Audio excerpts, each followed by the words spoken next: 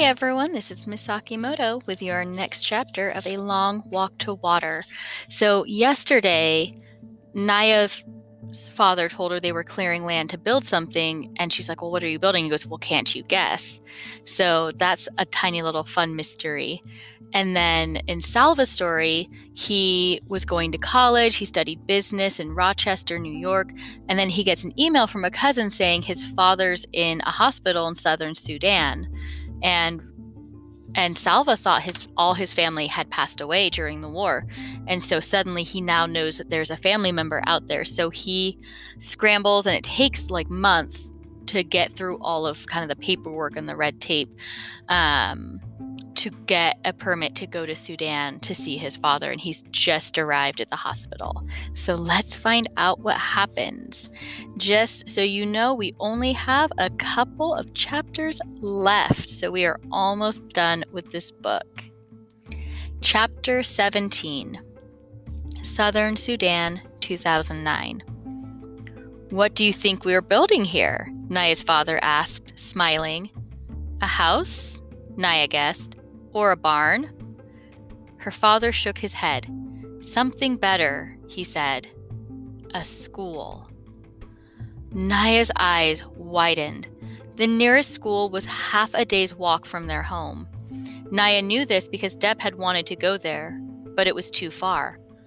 A school? She echoed. Yes, he replied.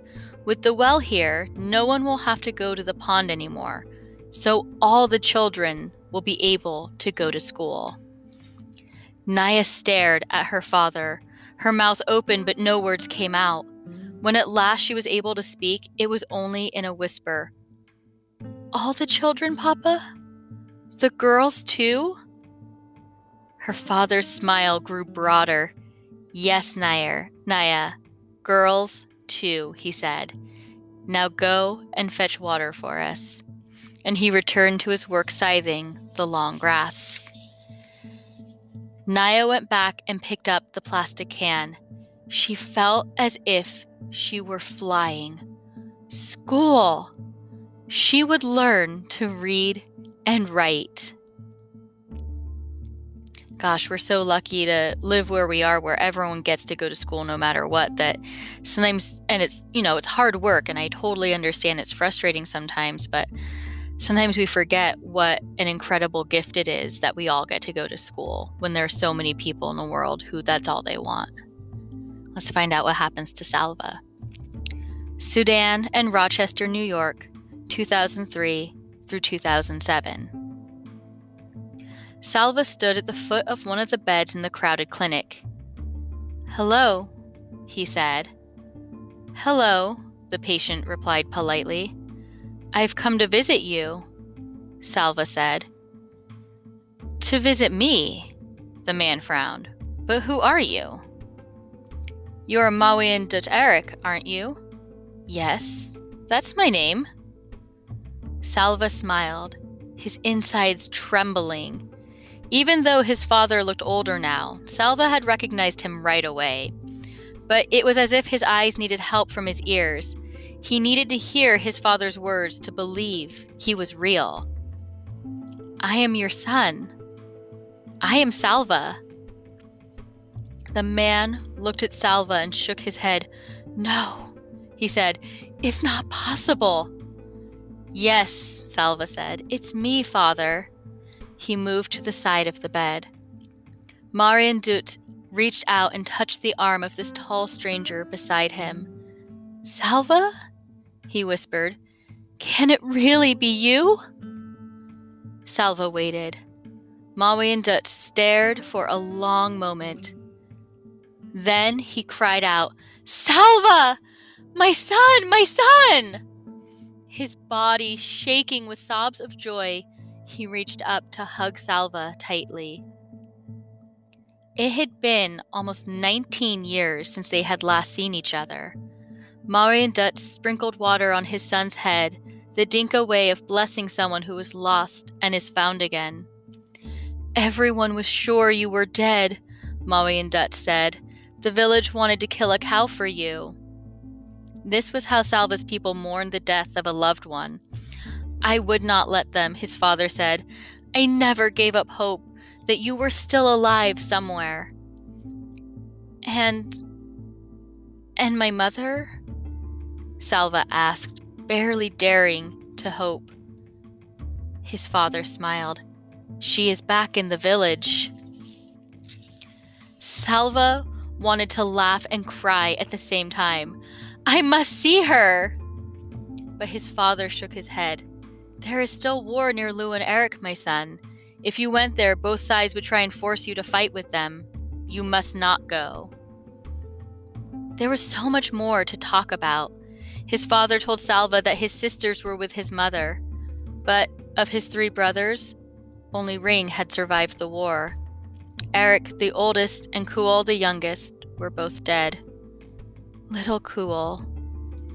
Salva closed his eyes for a few moments, trying to picture his brothers through the haze of time and grief.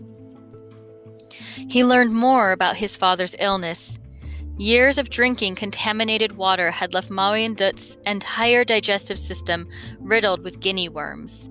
Sick and weak, he had walked almost 300 miles to come to the clinic and was barely alive by the time he finally arrived. So, when guinea worms are a type of parasitic worm, they're small. It's not like a big, huge earthworm.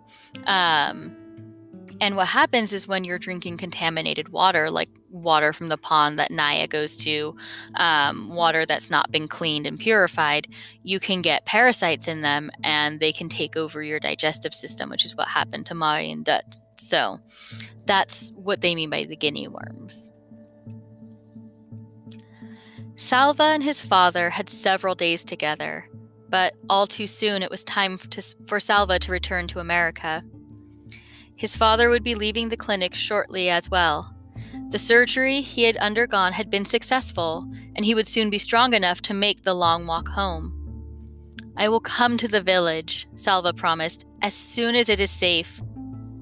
We will be there waiting for you, his father promised in turn. Salva pressed his face tightly to his father's as they hugged goodbye, their tears flowing and blending together. On the plane back to the United States, Salva replayed in his mind every moment of the visit with his father. He felt again the coolness on his brow when his father had sprinkled the water blessing on him. And an idea came to him. An idea of what he might be able to do to help the people of Sudan. Could he do it? It would take so much work. Perhaps it would be too difficult. But how would he know unless he tried? Back in Rochester, Salva began working on his idea. There were, it seemed, 1,000,000 problems to be solved. He needed a lot of help. Chris and Louise gave him many suggestions. Scott, a friend of theirs, was an expert in setting up projects like the one Salva had in mind. He and Salva worked together for hours and days, which grew into weeks and months. Along the way, Salva met other people who wanted to help. He was grateful to all of them, but even with their help, it was much more work than he had imagined. Salva had to raise money for the project, and there was only one way to do this. He would have to talk to people and ask them to give money. The first time Salva spoke in front of an audience was in a school cafeteria. About 100 people had come to hear him. There was a microphone at the front of the room. Salva's knees were shaking as he walked to the mic. He knew that his English still was not very good. What if he made mistakes in his pronunciation? What if the audience couldn't understand him? But he had to do it. If he didn't talk about the project, no one would learn about it. No one would donate money, and he would never be able to make it work. Salva spoke into the microphone. "Hello," he said. At that moment, something went wrong with the sound system. The speakers behind him let out a dreadful screech. Salva jumped and almost dropped the mic. His hands trembling, he looked out at the audience. People were smiling or chuckling. A few children were holding their ears. They all looked very friendly, and seeing the children made him remember. It was not the first time he had spoken in front of a large group of people. Years before, when he was leading those boys on their walk from the Ethiopian refugee camp to the one in Kenya, he had called a meeting every morning and evening. The boys would line up facing him, and he would talk to them about their plans. All those eyes looking at him, but every face interested in what he had to say. It was the same here. The audience had come to the school cafeteria because they wanted to hear him. Thinking of that made him feel a little better, and he spoke into the mic again. "Hello," he repeated, and this time only his own voice came from the speakers. He smiled in relief and went on. "I am here to talk to you about a project for Southern Sudan." A year passed, then 2, then 3. Salva spoke to hundreds of people in churches, at civic organizations, in schools. Would he ever be able to turn his idea into reality? Whenever he found himself losing hope, Salva would take a deep breath and think of his uncle's words. One step at a time. One problem at a time. Just figure out this one problem. Day by day, solving one problem at a time, Salva moved toward his goal. And that's the end of chapter 17. Come back tomorrow to find out what Salva's project is, because we only have one more chapter left.